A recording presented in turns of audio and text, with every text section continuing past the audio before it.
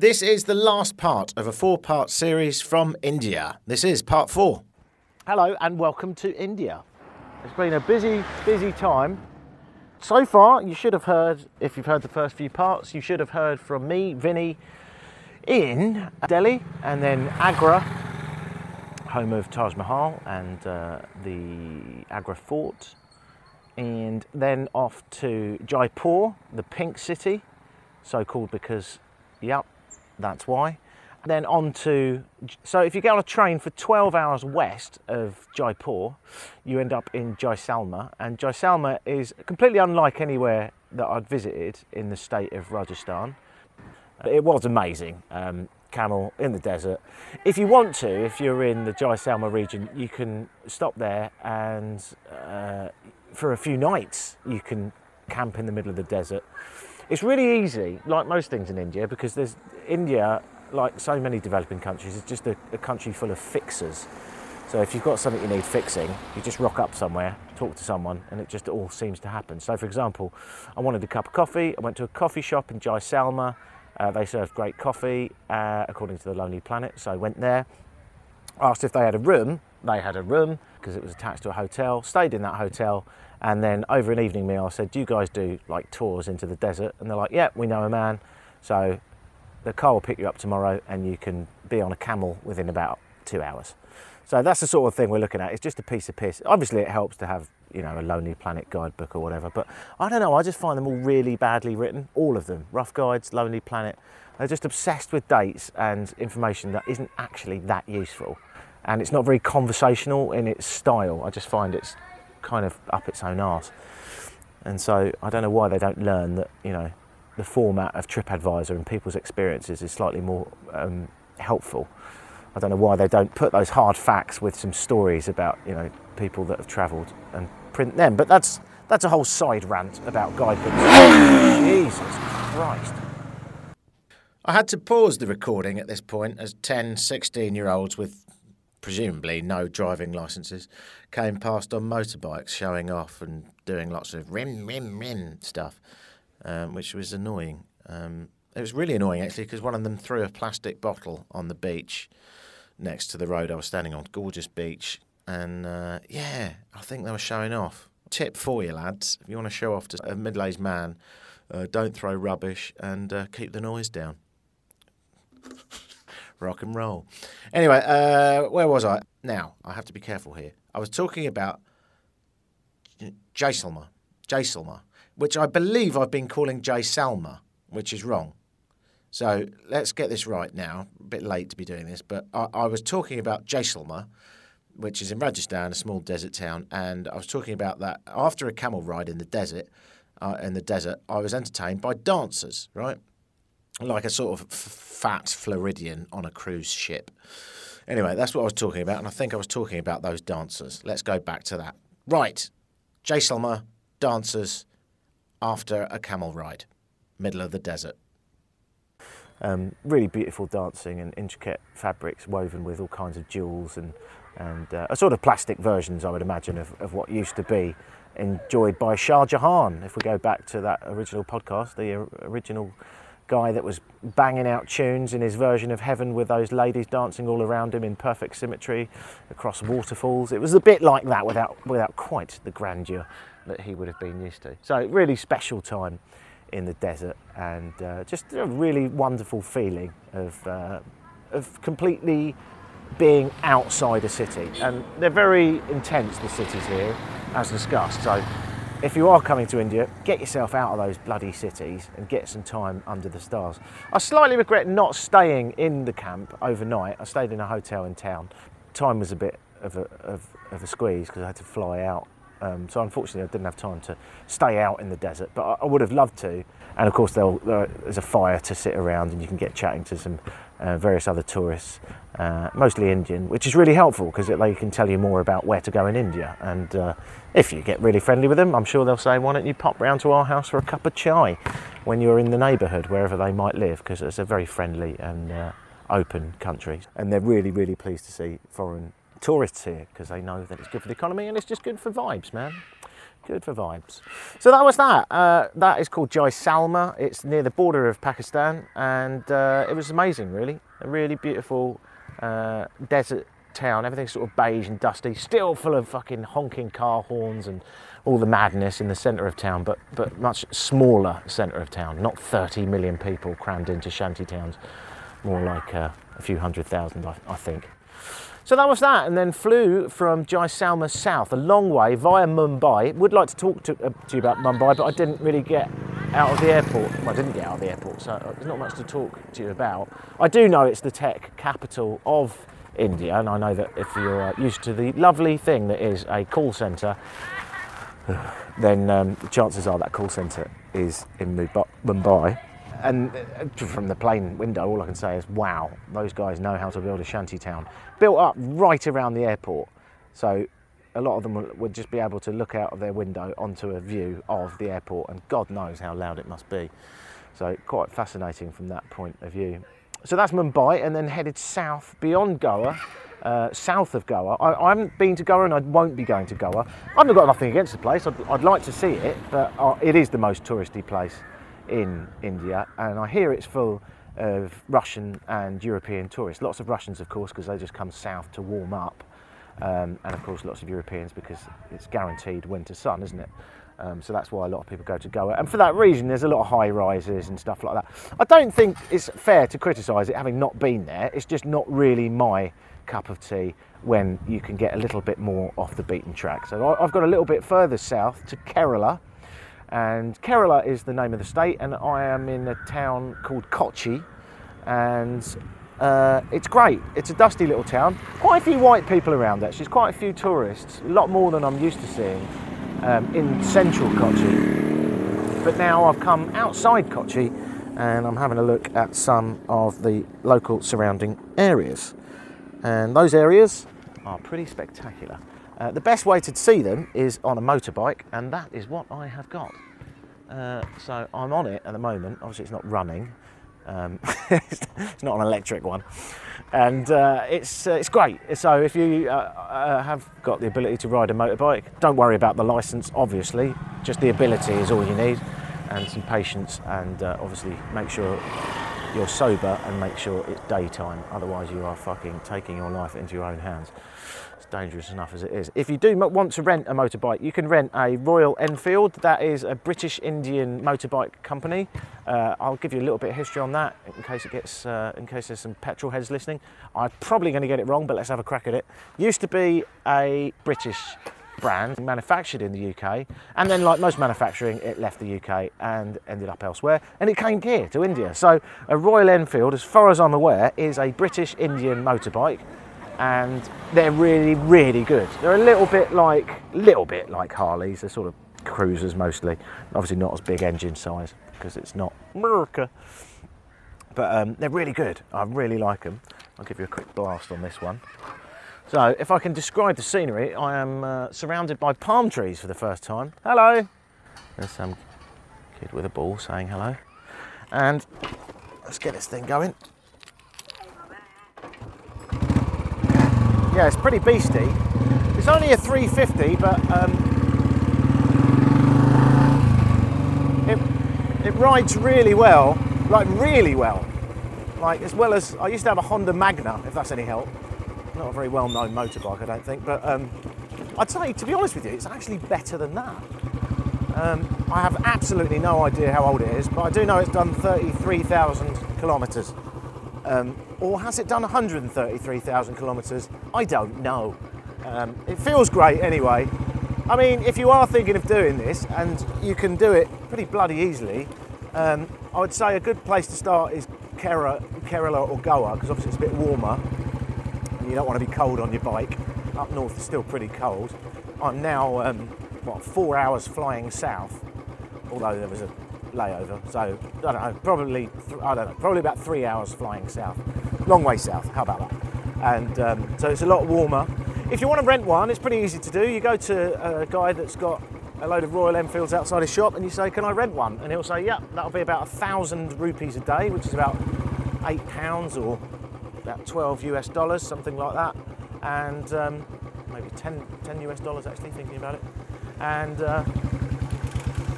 yeah, you can get a hell of a deal. I mean, that's for one day. Obviously, if you rent it for a week, then you're going to be paying probably about £6 a day, something like that.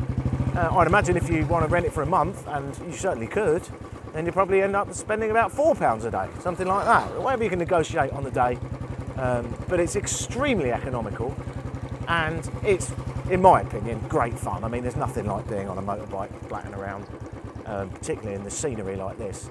I'm a bit of a stickler for rules and safety because I'm getting old and I don't want to kill myself, so I'm just going to stop this. Park up next to a coconut tree.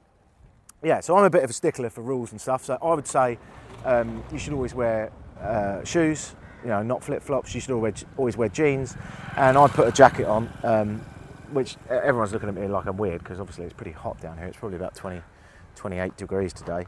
But the thing is, if you come off, you are playing with your life, aren't you, really? So I think put a few layers on, drive sober, obviously, I mean not even one beer in, and don't drive at night. That's my advice. And it's the same advice really anywhere in developing countries.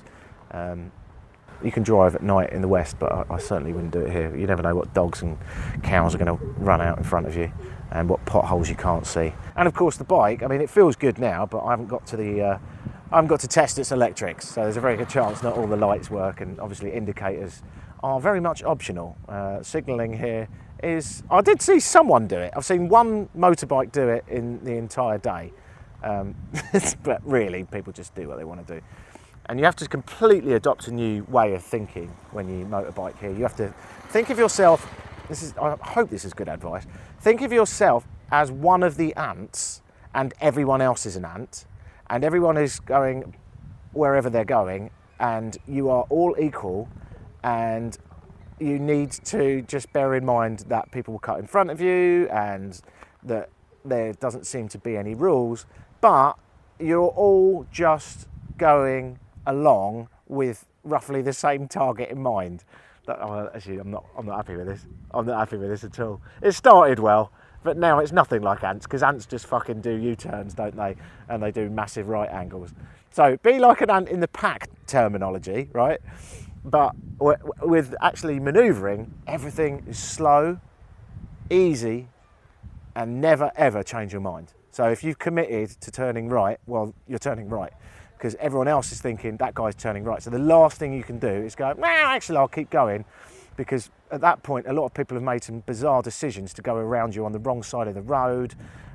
Some pedestrians have walked out in the path that you would take if you were going the other way, blah, blah, blah. So basically, soft, smooth, one direction, and fucking hope for the best. There you go. I hope that was incredibly helpful. I'm not sure it can be described, really. Organised chaos, like most of the East.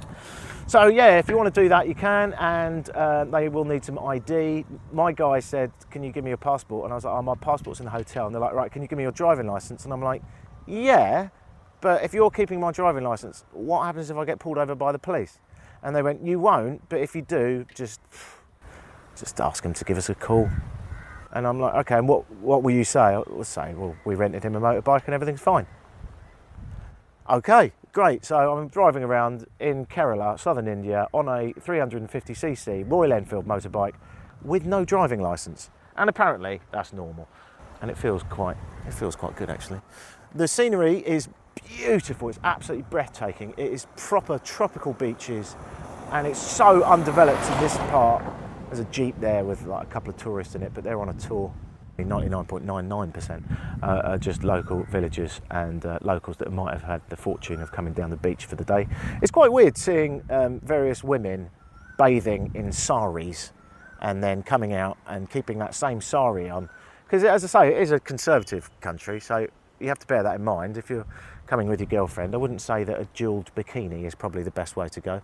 But I would say that it's, as long as you're respectful and acknowledge the local, slightly more conservative dress code, if you're female, I think it's just a matter of respect. I mean, to be honest with you, some of it goes too far. The concept of not showing your knees is ridiculous, isn't it? So, you know, be you, but err on the side of caution, ladies. That's what I'd say. Kerala also is the home of some recent troubles. Really interesting, actually. It's slightly more Christian here. I've seen a couple of churches, but still Hinduism is the main religion, which it is in all of India. And of course, Hindus have temples, and temples are, as of fairly recently, recognised governmentally, legally, as unisex. So if you're a woman and you want to go into a temple, no problem, off you go. Now, this isn't really a problem for tourists, because I don't think tourists would want to create the trouble of females going into temples. We're talking here about locals. Local women over the last few days, well, over the last year actually, have been going into these temples as they have a legal right to do. But unfortunately, men do tend to just fuck everything up in the world, don't we? I mean, we really do. Just this idiotic notion that we are in control of women and have some sort of righteous ruling over them, and in fact more so than the current laws of India, mean that some men have caused a massive storm and stood in the way of these women who have the legal right to go to temples. So the women have protested in their thousands, and bloody good for them. That's change. And unfortunately it's turned into violence. So in recent days in Kerala, I haven't witnessed any of it, and it's absolutely fine if you're a tourist. The last thing they want to do is mess up a good thing with tourism. But I have noticed a lot of the headlines have said that there's been some outbreaks of violence in the more sort of backward conservative villages that aren't ready for the social changes that, in my opinion, should have come thousands of years ago. But I have to take some blame, because the British went and fucked everything up here by banning homosexual sex. So we have a responsibility to accept that we have put this country back a little bit like the states in Latin America. But anyway, let's not get into that. That's another political argument that could last another 10 podcasts. Point is, it is safe to come to Kerala, but be aware of the social changes. Read your government website, read the local news, and just take an active interest in it. And in the unlikely event you do get in any political conversations with tuk-tuk drivers or taxi drivers, if they speak enough English to do so, I'd just remain pretty neutral. Like, you don't have to lie, you don't have to say that, women shouldn't be allowed in temples, but I'd just be very careful of getting in political conversations when you're abroad, because what's the fucking point, right? Just be socially graceful without denying your own beliefs and opinions. There you go. That's a very Canadian way of putting it, but there you go. Right, I am going to keep trucking because I've been banging on. Come to Kerala, it's amazing. Always remember to take your motorbike out of gear and to start it. I'm going to have to get a ferry back to that particular part of Kochi that I'm in, which is a hell of an experience in itself. That's a lot of fun, and it's going to cost you 9 pence, so about 12 cents for a motorbike and you to get across on the ferry crossing, and it is very funny, albeit a bit chaotic, and definitely not with Western standards of safety.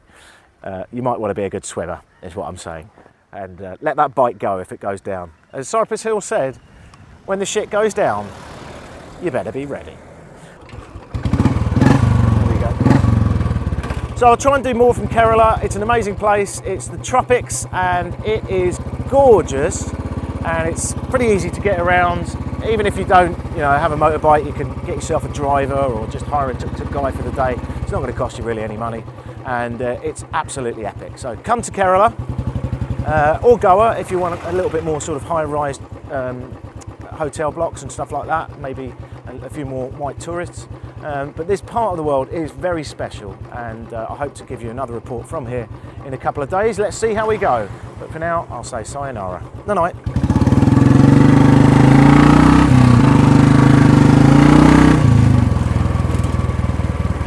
Welcome to the open backwaters of Kerala. That's where I am, and I'm tootling down on a houseboat down the backwaters, down the rivers of the state of Kerala in India, and I am pretty bloody impressed because as I look out I can see an old guy in a canoe fishing, and I can see a whole range of other houseboats just like the one I'm on, all covered in reeds, essentially reeds and So they're all got this sort of beige colour. They all look like, I suppose the best way to describe them is they look like floating thatched cottages, if you're English.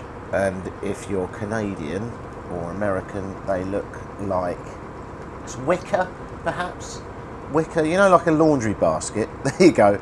They're floating laundry baskets in the shape of boats, but far, far more beautiful than that. The boats themselves are beautiful. The scenery, however, is just far more spectacular, and that's what it's all about. So as I look out, I can see endless palm trees lacing the sides of these riverbanks. The riverbanks, which appear man-made over probably hundreds of years, perhaps thousands of years, these rivers, these backwaters have been tamed, and when needed, they can release some of the water into the surrounding paddy fields. So that you've got rice fields, tiny little villages occasionally across the bank, and the occasional Buddhist temples on the banks. And you just poodle on down the river looking at people getting on with their lives. So it's the morning now, so people are washing their clothes before the heat of the day kicks in, and people are brushing their teeth, villagers wandering around on the banks, just getting on with their life. The river is their lifeline, and apart from the very occasional white person you might see on other boats, the banks of these rivers have been the same for a long time, and that's where life has been just getting on, and it's gorgeous. If you come to Kerala, you have to do this. If you come to India, arguably you'd have to do this. I can genuinely say this is my favourite time in India so far. I love boats, I just love being tootling away, and there's a live-in chef and a captain of the boat. So obviously the captain drives it, the chef just cooks up whatever you want, makes you cups of chai whenever you need them, and he cooked an amazing fish dish last night, fantastic fish curry with coconut and stuff, which is what you'll be eating a lot of in Kerala. And then you just drink wine and look at the stars, and then he moors up for the night, and you hang out in the palm trees and chill out, maybe talk to some local people. We went to a Buddhist temple and had a little wander around there, and got back on the boat to fall asleep really early, because of course there's not much to do, frankly, but that means a nice early morning, watch the sun come up and look at the spectacular scenery. The sun now is shining away, and there's a sort of haze over the distant jungle, so it gives this kind of beautiful morning spooky feel. And yeah, you've got to do this. Now, all this is all very well, but it sounds expensive, doesn't it? A boat with 2 bedrooms and a cook and the captain and food, £55 a night. So it's about $80 a night. And that's it. That's all you got to pay. It's just so bloody cheap. And that's of course your accommodation and your entertainment and your food all together in one. Now, of course, I appreciate that that is a lot of money for India. You can, for example, get a bed for the night in a hostel for probably £1, maybe £2. So, and you can get your own hut on the beach, a little bungalow, which, by the way, is an Indian word, I learned. So if you use bungalow in a regular context, it started here. Yeah, but if you want a little bungalow on the beach, you're going to be looking at about £5 or £6, so about $8 or $9, something like that. So it is very cheap, and it is more expensive to do a boat, but it's still bloody cheap, really, when you think about it. So it's got to be done, and you can do it for as long as you like. If you turn up in Kochi, just go to what they call the finishing point, because that's where all the boats finish. It's also where they start, so I don't know why they're slightly pessimistic about all that, but there you go. And get yourself on one of these boats. And I don't think I've done a great job of explaining it, so just Google Kerala houseboats, and you'll see a picture of a floating laundry basket, thatched cottage, wicker boat. Yeah. All right, that's it, because we're docking. The dream is over already, unfortunately. I think they get back quite early, so they can chill out, refuel, and then wait for the next bunch of gormless tourists like me to come along and hop on for the next evening. You could do 2 or 3 evenings if you wanted. If you're looking for a wedding venue, this would do you nicely. You could get all your buddies on different boats, but anyway, It's your life. Just giving you information. Big love from Kerala. Ta-ta. I've been on many beach holidays at this time of year, but it is quite weird walking along in the 30-degree sunshine, and then every now and then you catch a glimpse at a restaurant that says Merry Christmas with a picture of snowflakes on it. If you're listening in Australia, this is your normal life, but for us Brits, it's a bit weird. I'm in a particularly white people beach at the moment, a place called Vakala. I'll just keep questioning that. It's called Vakala, south of Kochi, a place that can... It's very difficult to have this conversation when I'm being stared at. Hello. Sorry about that. Yeah, it's being properly stared down. But some of the cultural differences are quite stark. One of them is you can stare at me for as long as you like and just lock on. On a bus, sitting right next to me, just stare at me. Across a restaurant, just stare at me. Apparently, it makes you just a little bit paranoid after a while. You're like, am I completely weird? But that's life, I suppose. Even here, which is, as I say, quite a white person beach, people seem to think that we're some sort of peculiar tourist attraction. And the more remote areas you go to, my God, you get stared down, man. You get stared right down. I have partaken in a stare off where there was a kid of about sort of 15, 16 staring at me from his tuk-tuk into my tuk-tuk at traffic. And I thought, what I'll do is I'll lock on eyes with the kid, knowing fully well that I can outlast him. And it lasted probably the most awkward minute of my life before I bottled it and the kid won. And he's probably still staring at me now. I just have ignored the fact that he's been following me around India. It was fucking mental. They just love a stare. Also, they love a selfie as well. A lot of forts and archaeological sites that we've been to. You know, most tourists in India are domestic tourists. You've got 1.3, 1.4 billion people. So you're always the anomaly, and that means that people stare at you quite a lot. It's quite weird watching. I was just watching a load of Indians now, and they're all freaked out by the sea. I thought that there might be a shark out there, but apparently they're just enjoying waves. Possibly for the first time by the look of it. Very excited by the whole affair. Anyway, where were we? So that's Kerala, the backwaters. That's where we were. The backwaters of Kerala involve these networks of hundreds of kilometres of backwaters, of riverways, all fringed with palm trees and paddy fields. So if they want to, they can flood the paddy fields for irrigation purposes, which all sounds very practical. It's fucking off the charts beautiful. It's paradise beautiful. And the best way to see it, the only way to see it really, is to get a houseboat. Now, apparently there were floods in Kerala a little while back, and as a result of that, tourism is massively down. A lot of people cancelled their trips. So that's another reason that most tourists are domestic and not that many white people, apart from this particular beach, which is very white and sort of full of yoga, surfy type dudes and dudettes.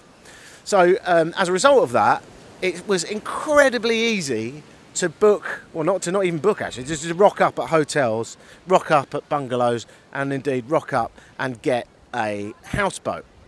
If you go to Kerala, and you can do this, I mean if you go to India, you should go to Kerala and get on these houseboats. It is a unique experience in this world. There is really nothing like it anywhere. You can stop at a fish farm and buy a fish, which he'll pan fry for you, or he'll just sort you out a nice chicken curry if you don't want to stop and buy your own fish. And you've got your chapati breads and all that stuff served with it, and some wine if you bring it along with you.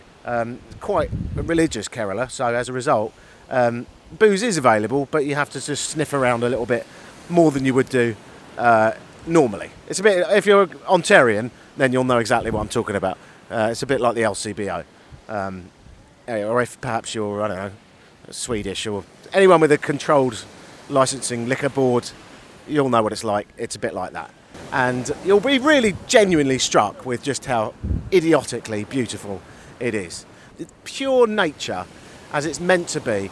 And if you don't want to do that, or if you do want to do that and you want to spend another night, you can also organise yourself a massage on the banks. There's plenty of places that you can stay and or get a massage. So they're sort of kitted out again for those domestic tourists. and you can get some of the local healing techniques. One of them, forgive me, I forgot the name of it because it's really confusing. It's a Hindu word that I can't remember. But Anuviyantuvan? No, I'm not even going to try. I'll put it in the notes or something. But yeah, one of the techniques of massage is to pour, it's thousands of years old, is to pour boiling, well not boiling, but very hot oil, not boiling oil, that might be a bit Guantanamo. But yeah, that was very dark, wasn't it? Sorry, Bella. It's an incredibly dark taste. There you go. There's a little glimpse into the peculiar mind of Vinnie White. And so you can, you can get yourself a hot oil poured over your forehead, and this lasts for some hours actually if you wanted to. You can about an hour and a half long, and they do various other massages on you while they're pouring that oil. I didn't do it, but apparently it's absolutely wonderful, and a lot of people swear by it, so you can give that a go. God, that's weird. I'm just walking along a beach and there's a little golden Buddha on the rocks. It's not even Buddhist round here, but there you go. Very open to religion, actually, here. Really interesting, particularly in southern India. A lot of British missionaries came and spread Christianity. So you've got quite a lot of churches. Obviously, you've got a lot of Hindu temples. There's still a few Muslims around, so there's a couple of mosques. And I've just seen that iconography there of Buddhist, I nearly said propaganda, but that's how I feel about religion. But there you go, Buddhist iconography, shall we say. And so you really have a very open-minded attitude to religion here. In fact, I was in a restaurant earlier this morning and there was a picture on the wall of Vishnu, the elephant god, with some various depictions from Hindu texts around him. Right next to, on the same plaque, a picture of Jesus. And right next to that there was some Arabic script, which I think was some sort of celebration of Islam. So just like, right, it's not even like three different plaques that you can put up. It's just one plaque to cover most, which I thought was really interesting actually, because there are a lot of different religions here in southern India. Much in the north, it's pretty much all Hindu religion, but here loads of missionaries came through, lots of Arab traders and spice people. So anyway, without going into it, that's the case of religion. It's slightly thrown me off my point, seeing a golden funky Buddha sitting on a rock. So get yourself to Kerala. It's bloody amazing. That's what goes on there. You can go through those backwaters. Absolutely gorgeous stuff. Really, really spectacular scenery. And once you've done a few days of that, perhaps you want to stay on a sort of bungalow on the shores there. Perhaps, when I say bungalow, I mean a sort of, essentially a hut, a straw hut. Some of them have got AC, which can't be good for the environment because the walls don't hold anything in anyway.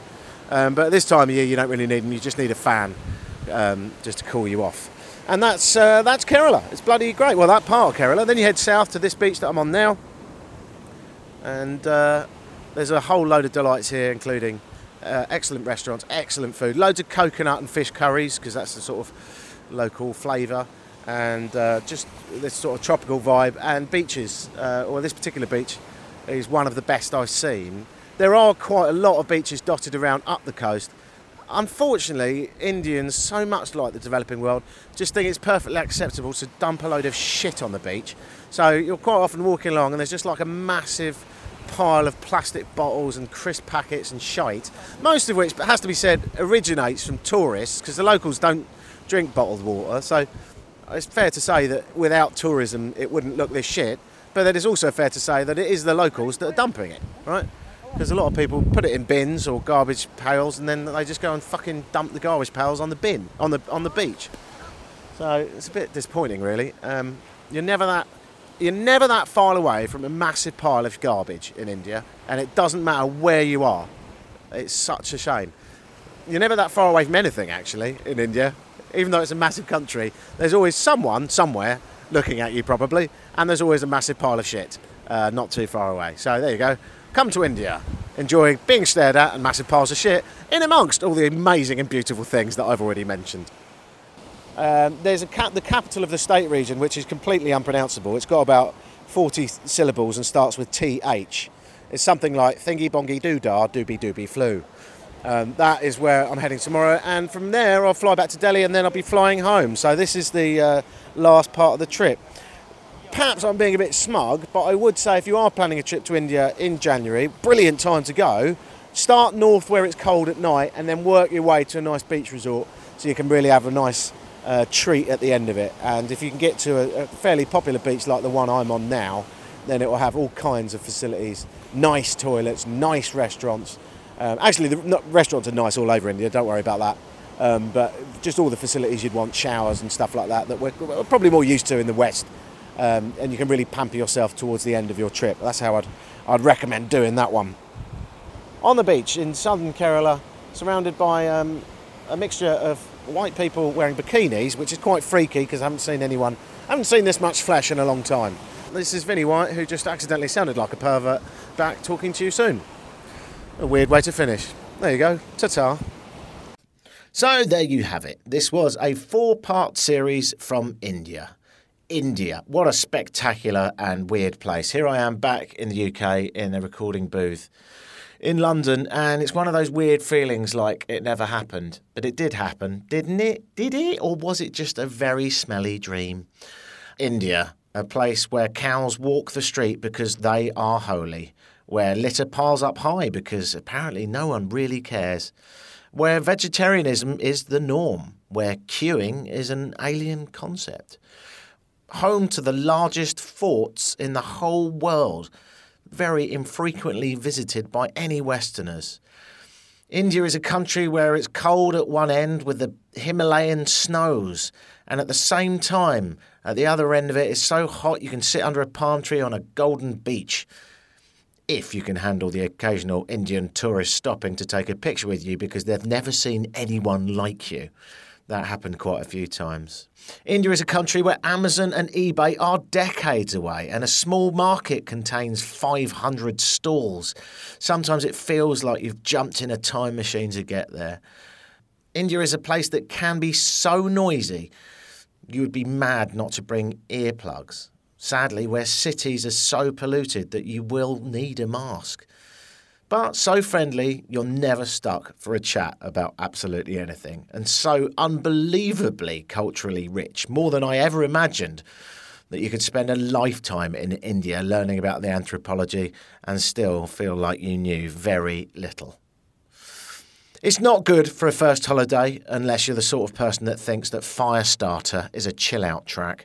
It is intense and maddening and sometimes beautiful in its madness.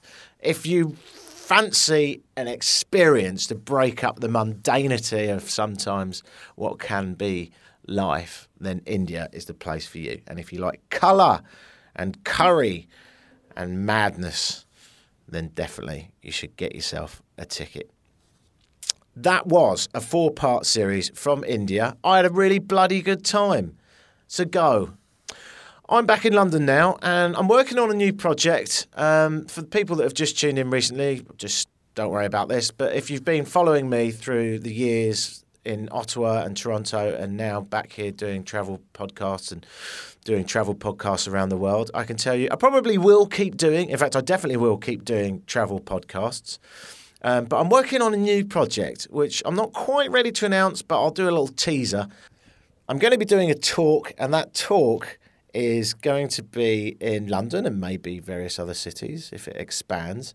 And it's going to be about the history of music. I'm going to be doing a talk here in London for which you can get cheap tickets. I would imagine very cheap until it takes off, and then they'll be slightly more expensive. But really, I don't think I'm doing this one for the money. And it's going to be about the history of music. I'll announce more on that soon, probably on this podcast, and you can find out more. But until my next travels, or until the next time I feel the need to record something, I'll say goodbye. You can get in touch with me through vinniewhite.co.uk. Vinnie is a weird spelling, Vinney, white, like the colour, .co.uk. Drop me a line if you fancy it. Listen, we are going through a couple of steps back, but we will go a few steps forward soon enough. I know that we're all, well, personally, I'm a bit pissed off with the whole Brexit thing, and I'm not sure if there's much more than a few mad people that enjoy NASCAR that are too happy with Trump. So I know it's a little bit of a hard time to live in at the moment, but be patient and be compassionate to each other, because I think the world needs that at the moment. There you go. That's my bit. Catch you later, potatoes.